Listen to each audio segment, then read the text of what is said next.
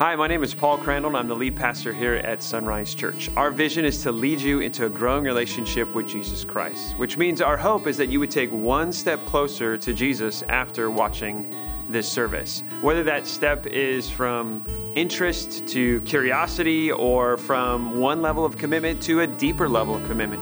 Whatever that is, we want to respect the pace of your spiritual journey, and we want to help in making that next step. In fact, personally, I want to help as well. You can email me after the service at paulc@isunrise.com. That's my personal account, and I would love to know how I can help you take one step closer to Jesus. I believe after watching the service, you're going to find that our church is a safe place to hear a life-changing message. So please enjoy the content you're about to view and email us so we know how we can help you take your next step closer to Jesus.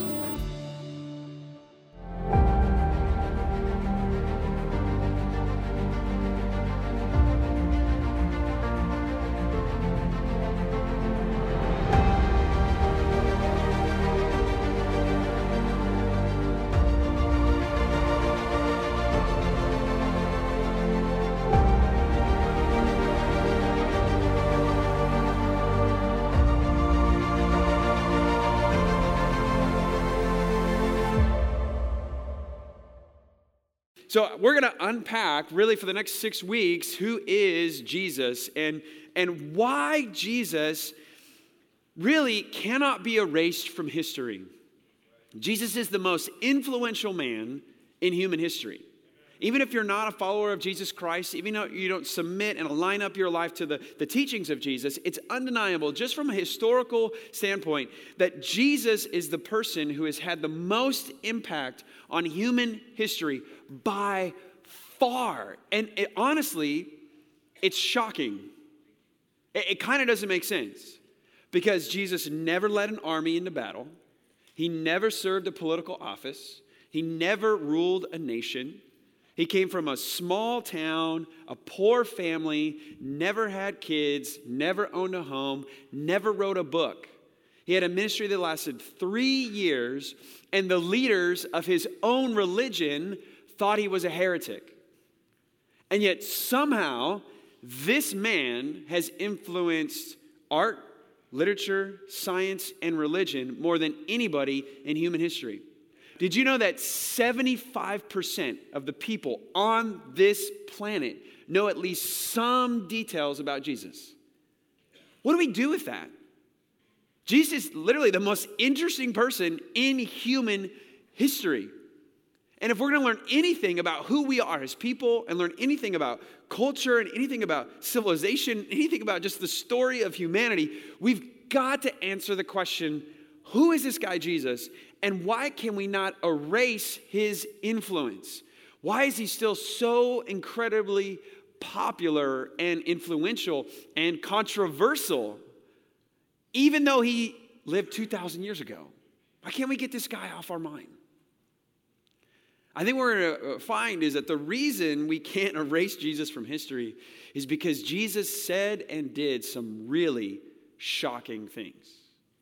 And this shock is what has rippled out into the large global influence that Jesus Christ has. And in this series, we're going to look at the Gospel of Mark, the first and earliest gospel that we have recorded. And we're going to look at the shocking statements of Jesus and the shocking deeds of Jesus. And we're going to see just why this man was so incredibly impactful. So that's what we're calling the sermon series for the next 6 weeks, Shocking Savior. Now, we're going to jump into Mark chapter 1, and as we do that, here's what we're going to see. I think one of the reasons Jesus just can't be erased from human history is because Jesus not only met the expectations of his day, but he exceeded the expectations of his day. See, before Jesus started his ministry, there were people who were reading the Old Testament just like you read the Old Testament. And you know, as you were walking through the Old Testament, there's a sense of hope and anticipation in the Old Testament that God would do something again for his people. That even though Israel had lost the land that God promised to their forefathers, even though they lost it because they abandoned God's law, abandoned God's way, even though they had lost it, they had this sense of hope that God's going to move again. God's going to do something again. God's going to give us a hero. They called that hero Messiah. And so people were expecting someone to come. They were expecting a hero. They were expecting Messiah. And Jesus met those expectations. But he did a lot more than that. He exceeded those expectations. And that's why I think we can't erase him from history, is because Jesus exceeded the expectations that were surrounding this idea of Messiah. In fact, that leads us to the big idea for today. So if you want to write down one thing, I want you to write this down. And that is this. The big idea is Jesus is the shock they saw coming. Jesus is the shock they saw coming. Now, you read that sentence, you're like, that doesn't make sense, Pastor. Right? You told us before in some of your sermons that you struggled in school. I think you still struggle in school, right? Jesus is the shock they saw coming. How can you be shocked by something you see coming? Right? Well, think about it. The things that you've anticipated, the things that you've hoped for, the things that you've had expectations about. There are times where we're expecting something to happen. We're anticipating something to happen. I mean, everything is said that the Raiders are going to win, and then... I love you, man. I just want you to know. He's like, get off the stage, Pastor. Right? But think about it. We have this anticipation. We have this expectation, right? And we put it up here. Now, we can be shocked in that either the expectation isn't met or it's exceeded. That's where the shock comes from. This is what we're going to see in Mark chapter 1, is Mark is going to lay out for us in the very beginning that Jesus blew away the expectations that were surrounding this idea of Messiah and hero. Let me show you this. Mark chapter 1. Mark chapter 1. And I think if you're a committed follower of Jesus Christ, or if you're just curious about Christianity, I believe this series is going to deepen your understanding of who Jesus is. So I'm very excited for us to jump into this. So let's just start. Mark chapter 1, verse 1. And here's what I want you to feel. You're going to feel this tension of anticipation and shock. That there's going to be this sense of like, yeah, okay, they saw Jesus coming. They knew he was coming. But then you're going to get this sense, it's going to be very quick in our passage, where you're going to sense like, wait a second, but Jesus he's unique. He's peculiar. He's not what they expected. All right, let's jump in. Mark chapter 1, verse 1. Mark starts it this way. This is the good news about Jesus, the Messiah, the Son of God. It began just as the prophet Isaiah had written. So right there, what do we see? There's some expectation. There's some anticipation. A prophet spoke before. This is about 600 years before Jesus ever came. There was a prophet, and he spoke. Now, the two things he's actually going to quote here in verse 2 and verse 3 are actually two prophets, the prophet Malachi and the prophet Isaiah. But the majority of his quote is Isaiah, so that's who he assigns Isaiah there, because that's the majority speaker. But he's saying these two prophets talked about a time when God would do something for his people. In Malachi chapter 3 and in Isaiah chapter 40, that's what he's quoting here, we have these expectations that God would bring comfort to his people again. God would restore his people again. He would deliver them from their bondage. And also we see that there'd be a sense of judgment. God would vindicate his people. He would punish the guilty. There's a sense that God's going to show up. The hero is going to arrive. Right? Let's continue reading here. Look, I am sending my messenger ahead of you, and he will prepare your way. He is a voice shouting in the wilderness, prepare the way of the Lord's coming, clear the road for him. Okay, we're told there's going to be a guy who's going to be kind of the first act, if you will, to this hero. He's going to come and he's going to point and say, look, this is the hero. This is the Messiah. So we see that sense of anticipation kind of building here. God's going to show up. Verse 4. This messenger was John the Baptist. He was in the wilderness and he preached that people should be baptized to show that they had repented of their sins and turned to God to be forgiven. All Judea, including all the people of Israel, went out to see and to hear John. And when they confessed their sins, he baptized them in the Jordan River. His clothes were woven from coarse camel hair, and he wore a leather belt around his waist. For food, he ate locusts and wild honey.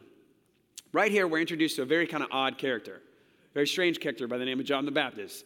He's got weird dress and weird food. Okay, he eats locusts and honey. He's got camel hair. Okay, that seems really strange to us. Like, who dresses like that? That would be the same response of those in first century Palestine. Like, this is not their normal diet. This is not how they normally dress. He's an oddball out in the wilderness talking about this idea of being baptized.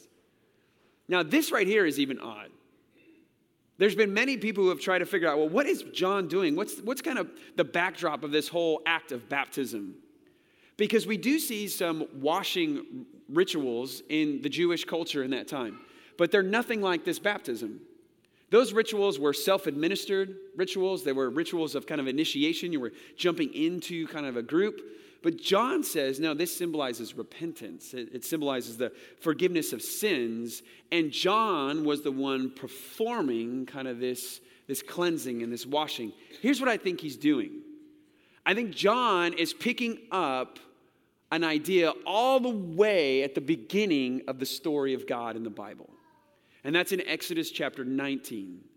Here's what happens is God made a promise to Abraham, to Isaac, and to Jacob. Jacob's name was changed to Israel. Israel had 12 sons. His sons make the tribes of Israel. They're moved into Egypt, and they're slaves in Egypt, but they grow in this huge, vast number. They basically become a people.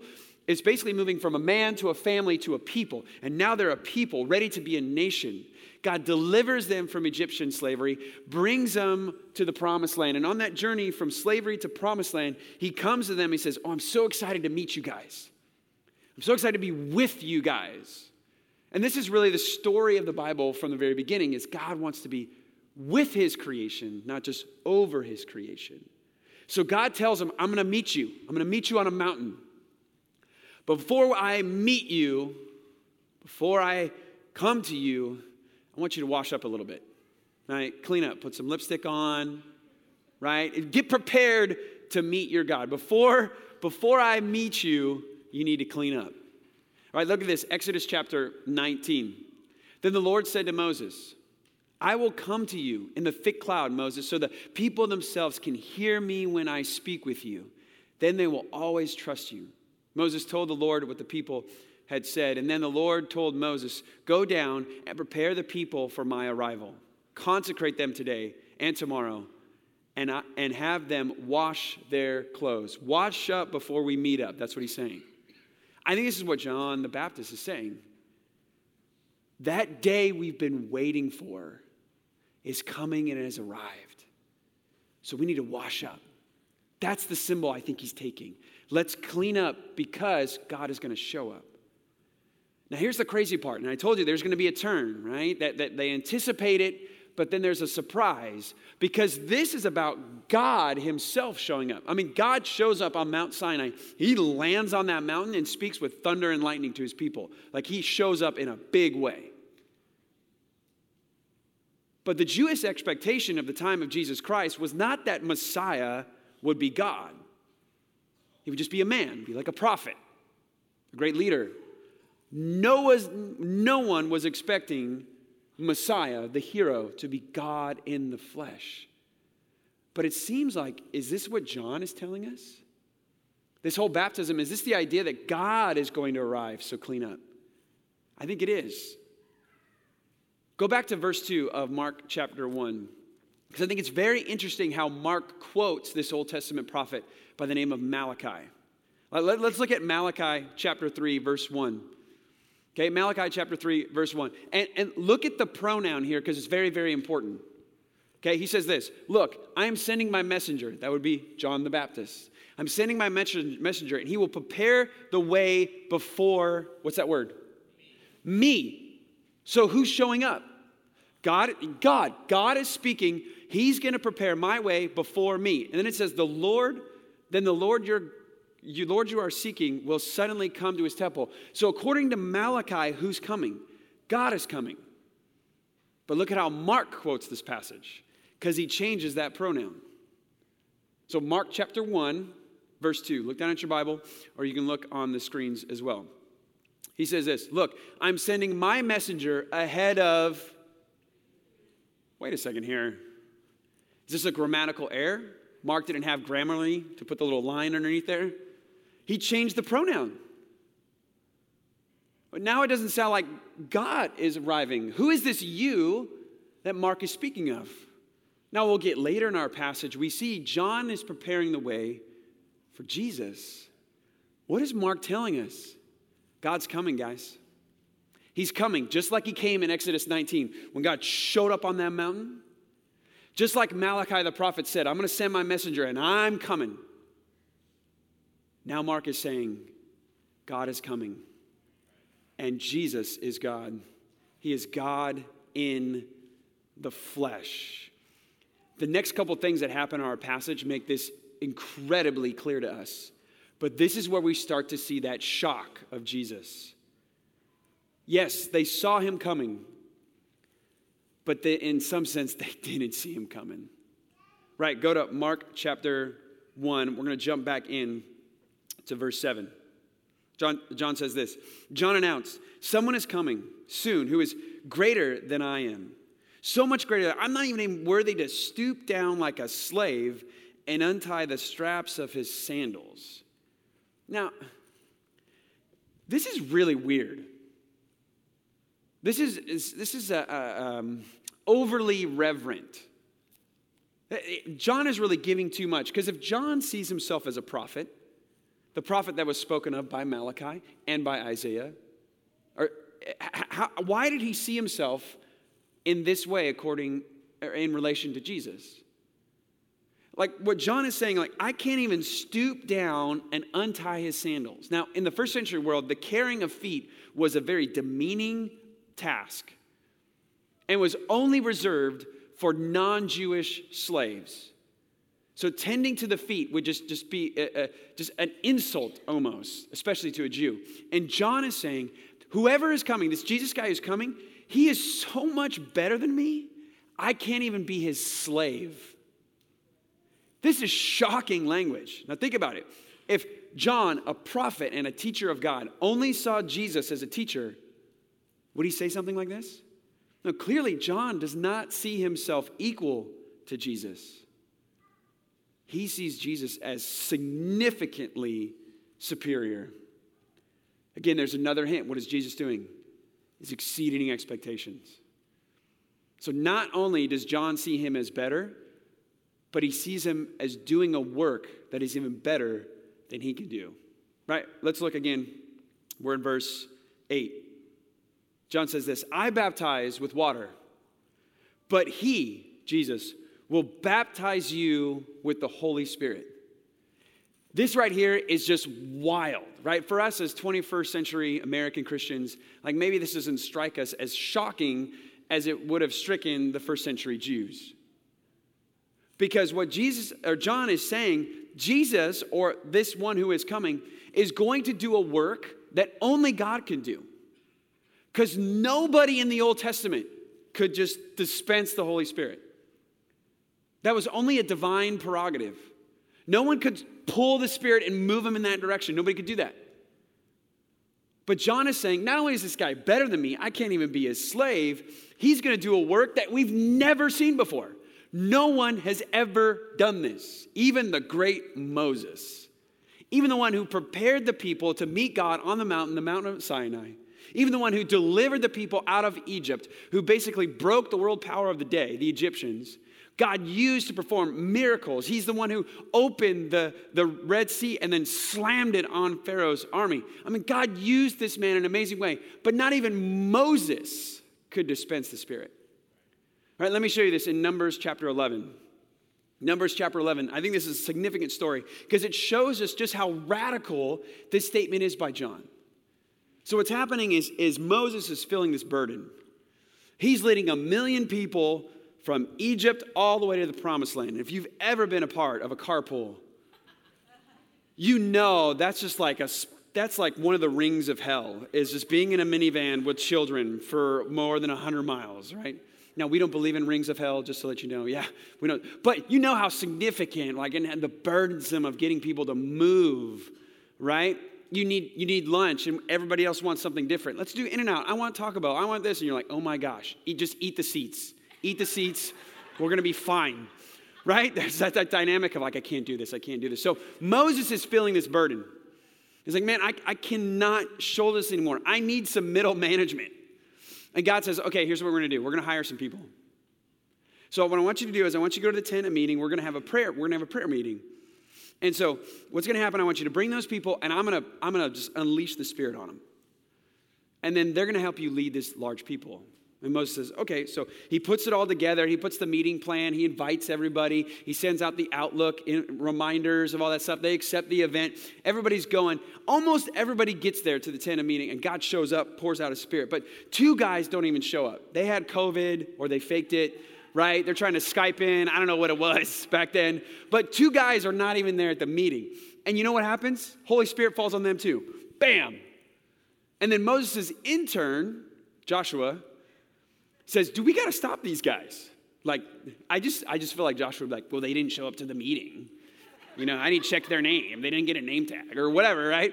I just envision him like that. He's like, Moses, we got to stop these guys. They just can't just have the Spirit. And look at Moses' heart here, right? Look at how dependent he is on God unleashing the Spirit, how he can't do it. This is Numbers chapter 11. It says, Joshua, son of Nun, who had been Moses' assistant since his youth, protested, Moses, master, make them stop. He's talking about the 2 guys who weren't at the meeting. But Moses replied, are you jealous for my sake? I wish that all the Lord's people were prophets, and that the Lord would put his Spirit upon them all. What is he saying? Man, I can't stop God. I can't stop those guys. God wants to throw out his Spirit out there. Cool. I can't do anything. And then Moses says, I wish everybody would receive the Spirit. But I can't do that. What is he saying? This is a divine prerogative. Like, I can't do this. I can't dispense this. So think of how radical it would be for a first century Jewish person to hear, wait a second, this Jesus can just dispense the Spirit? He's going to baptize us with the Spirit? Wait a second here. God is going to do something significant. So significant, he's going to show up God in flesh, and then he's going to put God in flesh. The God-man is going to put God in man. That's what he's saying. That's what this Jesus does. Do you see how he's just, over and over again, just exceeding expectations. Then the last thing that happens, it just kind of caps this off in a huge way. Jesus gets baptized by John, not for the forgiveness of sins, but as the kind of start of his public ministry. Let's look at that scene and see what happens. Verse 9. One day Jesus came from Nazareth in Galilee, and John baptized him in the Jordan River. As Jesus came up out of the water, he saw the heavens splitting apart. I have no idea what that means, but it sounds really, really cool. The heavens are splitting apart, and the Holy Spirit descends on him like a dove. And a voice from heaven said, you are my beloved Son, and you bring me great joy. Wow. So Mark has said some pretty crazy stuff. John has said some pretty crazy stuff, right? Mark quotes Malachi chapter 3 that speaks about God showing up to meet his people, but then he switches the pronoun from me to you, clearly pointing to Jesus. He's very clear in the beginning, God is showing up in this man. And then John gets on the scene and says, this guy is not only so incredibly great, but he's going to do something that none of us have ever seen before. He's going to dispense the Spirit on whom he wills. God is showing up in a big way. And then to culminate it all, Jesus gets baptized. He comes out of the water. The heavens open up. And then the other two members of the Trinity decide to show up. The Holy Spirit just descends like a dove. Don't know what that looks like, but he comes down. And then the Father says, you're my Son. Wow. Right at the start of our gospel. Clearly, this man is more than anybody expected. This language of this kind of sonship language used here, we do see it, and maybe you remember reading it. We see sometimes God use son language to speak of angels and to mankind. But how Jesus used it was significantly different. And this is evidently clear because when Jesus' opponents, the religious leaders of the day, who were well-versed in the Old Testament scriptures, they knew the references of son in the Old Testament. When they hear Jesus say it, and he fills out his teaching on that, they know what Jesus is saying is something much more. In fact, they find Jesus' usage of sonship language as blasphemous. Right, let me show you this in John chapter 5. John chapter 5, John summarizes kind of the position the religious leaders had against Jesus, and the son language is part of that. Like, look at what it says in John chapter 5. So then the Jewish leaders tried all the harder to find a way to kill him. For he not only broke the Sabbath, but he called God his Father, thereby making himself equal with God. They knew exactly what Jesus was saying when he called God his Father, and the Father called him his Son. This is so incredibly remarkable because we don't have this sense in the first century world. If you examine all the Jewish literature of the prophets in the scriptures, outside the scriptures, and kind of that period before Jesus and after the last prophet, you read all of those writings, and even during the time of Jesus, nobody thought Messiah would be God. Nobody thought that Messiah would be God in the flesh. But Mark is making that clear. God showed up, this God who can dispense the Spirit, and clearly the one who is called Son and making himself equal with God. This is crazy that Jesus would just exceed those expectations in that way. He is God with us, God in the flesh. And if that's not enough, and that's enough, if that's not enough, he puts God in us. Now think about that for a moment. The God-man put God in man. God in the flesh put God in your flesh. This is crazy. The whole story of the Bible is that God would have communion with his people. He would be with his people and not just over his people. In the very beginning, God created this wonderful place. It's called the Garden of Eden. He wanted to walk with his creatures in the coolness of the day. What's being said about Jesus here is he's going to put Eden in you. Like, how much more intimate can the connection be between you and your Creator than him residing within you?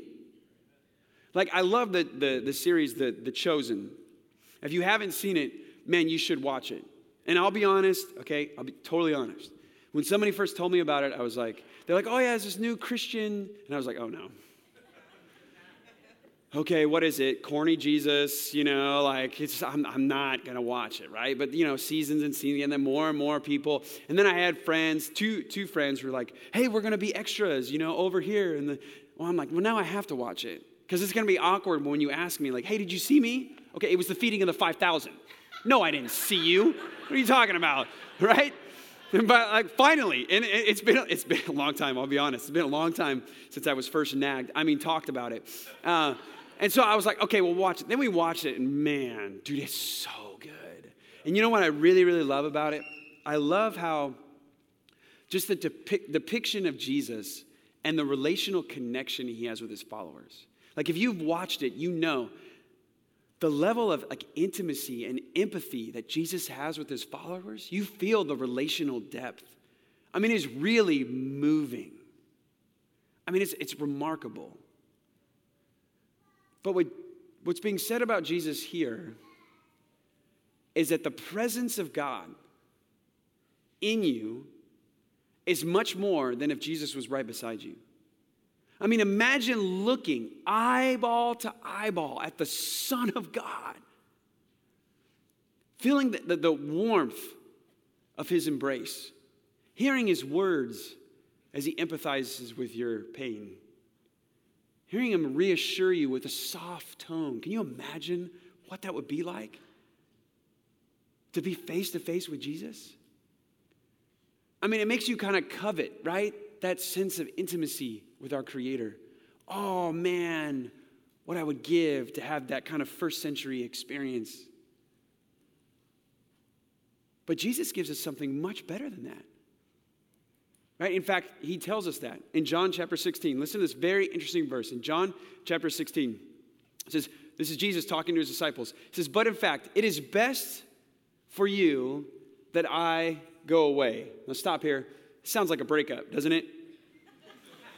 Right? It's not you, it's me. It's better for both of us if we just kind of find ourselves, right? And you all know, like, that's not really why. Tell me the real reason. Like, just tell me that you think my face looks awkward, I got a bump on my nose, and you don't like my mom. Just tell me. You're like, wow, Paul, that was really specific.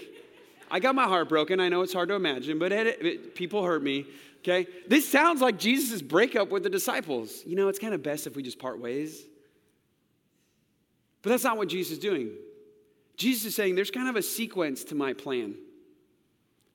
And we're kind of in stage 3 right now. And we need to move into stage 4. And I know it's been great that I've been right here with you. And this has been cool. It's been fun. It's been awesome. We've shared meals together. We've related to each other. We talked to each other. I held you while you cried. And we wept together. We've taken adventures together. But then Jesus says, oh, but what's next is so much better. In this passage, Jesus would call the Holy Spirit the advocate. Listen to this. He says, but in fact, it is best for you that I go away. Because if I don't, the advocate, the Holy Spirit, won't come. Now, it's not because the Holy Spirit and Jesus can't be in the same room at the same time. That's not what it's saying. It's saying there's a sequence to this plan. And we can't transition into the new part of the plan until I go and send the Spirit. But if I do go away, then I will send him to you. The Holy Spirit in you is better than Jesus beside you. Think about that. Think about the significance of that. God is making his temple inside of you. Your God wants to be with you. Uninterrupted fellowship with you. That's been the story from the beginning all the way to the end. And Jesus is the one who ushers that in. The God-man puts God in man. Think about how revolutionary that idea could be to your life. I mean, this truth should shatter any thoughts of defeat and self-doubt. Right? Anytime you're staring in the mirror and you say those thoughts in your head and you know them, they're on replay in your head at times. You know the worst words said about you are said by you. You know that truth. Right? You look in the mirror and you tell yourself, man, I'm not good enough. I can never do good. I can never be good enough. Right? This addiction is just a part of me. It's just who I am. It's in my family line. I'll never be better than my parents were. I'll just repeat the story. I'll be a further downgrade from my family tree. They were alcoholics. I'll be an alcoholic. They were depressed. They were anxious. They were sad. They were medicated. They ran away. They went for an escape. They overdosed. That's my life. That's my story. That's who I'm going to be. I'm never going to be more than what they were. In fact, I'll only be worse. Right? You look in the mirror and you say to yourself, there's no way I can do this. There's no way I can co-parent this kid. There's no way I can release that trust and send that little one I love so much to go and be with that man as he puts poison in their mind. Then I got to come back and I got to unpack that. And then I got to do my best to not only work but also care. I got to do all those things. You look in the mirror and say, I'm just not good enough. I just can't do that. I don't know what your challenge is, right? I don't know what your doubts are. I don't know what your self-defeat is. I don't know what it is. I don't know what your shame is and your guilt is, but we all have it. And we all look at the mirror and we all say those things to you. And I hope when you do that this week, that you see my ugly mug in that mirror saying this to you. Don't forget who's living in you. Don't forget who's living in you. The Holy Spirit can transform you, man.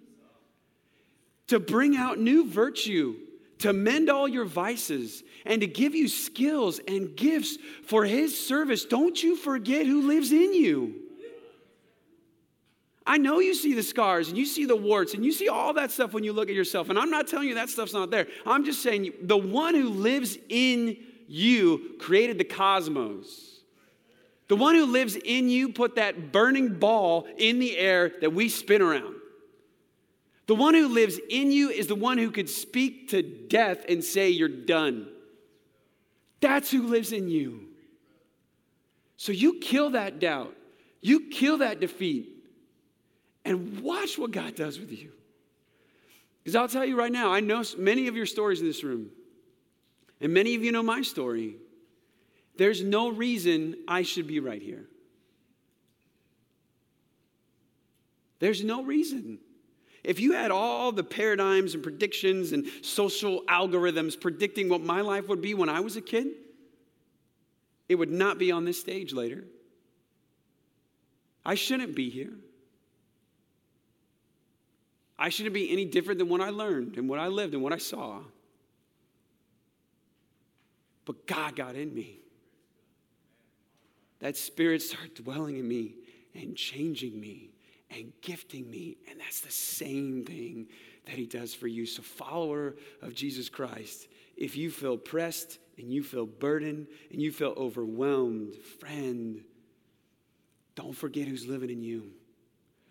Don't forget who Jesus is and what he did for you. He put God inside of you. And maybe you're here, you're not even a follower of Jesus Christ. Right? Maybe you're just curious, you just came, a friend invited you, whatever it is, right? You decided to jump in online, whatever it was. And you're hearing this idea, you're telling me, Paul, that God wants to be with me? God doesn't want to be with me. Paul, you don't know my shame. You don't know what I've done. There's no way that God wants to be with me. Paul, you don't know my shame. Can I say this? And this may sound a little bit hard. Can I say this? You don't know my Savior. Because you know what your shame qualifies you for? Grace. And we all are qualified. We're all pre-approved for a vast amount of grace upon grace. And you don't know what he can do with your story. Because my Savior loves to change stories. Loves to change stories in a big way. And God does want to be with you. He wants to know you. And you know what it's like to be known, right? Have you ever said to yourself, man, nobody gets me. Man, nobody knows me. I mean, really, at the core of who I am, I don't think anybody truly sees me. Right? And we look for that being known in other relationships and friendships and even in spouses. But you know, they'll never plumb the depths of who you are. They'll never get that close. Even in a wonderful, beautiful marriage, it won't. Why? Because there is a hollow part of you that will only be filled when God knows you fully and you feel fully known. When you're with him, that's how it started in Eden, and you can't erase it. That eagerness in you to be with God will be there forever, and no spouse will ever feel that. No friend will ever feel that. Nobody will ever feel that. God wants to be in you and to know you to the full depths of who you are. Man, I'm telling you, what it's like to be known by your Creator is freeing. And friend, that's what I want you to step into. God does want to be with you. So much in community with you. The only language we can use is that God wants to be in you. And that's exactly what Jesus Christ did. And that's why we can't erase Jesus. No wonder we haven't been able to extinguish this movement, no matter how hard man has tried. Because it was started by the God-man who put God in all of his followers. No wonder it's expanded. Church family, let's pray. Father, we love you. Father, we thank you for who you are to us in Jesus Christ. Oh, Christ, I thank you.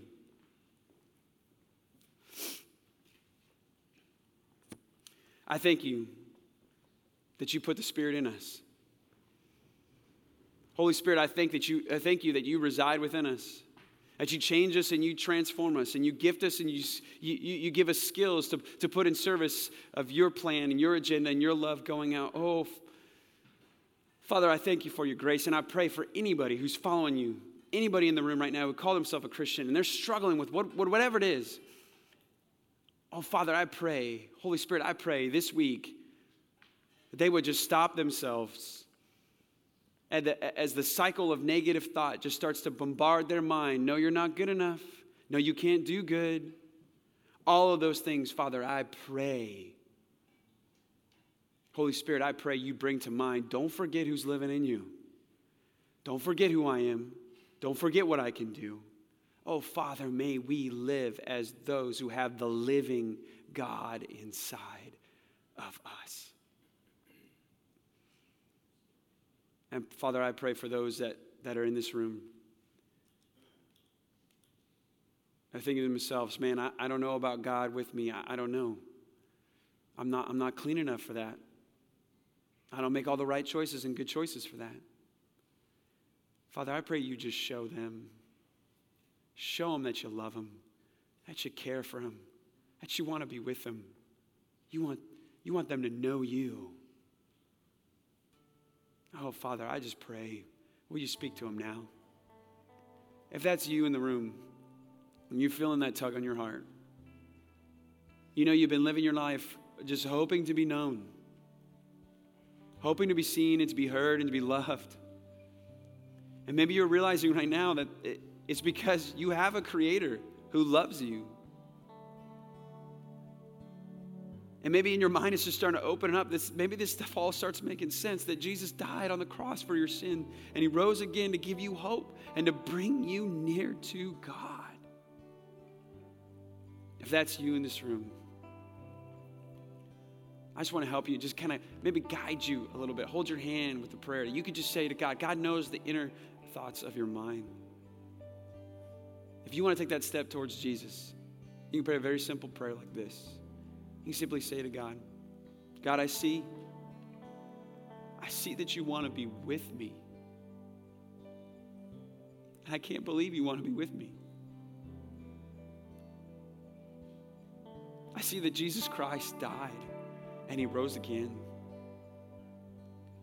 I see that this God-man who took my sin is the one who sends the Spirit to live in me. Holy Spirit, come in me today. In Christ's name I pray. Amen.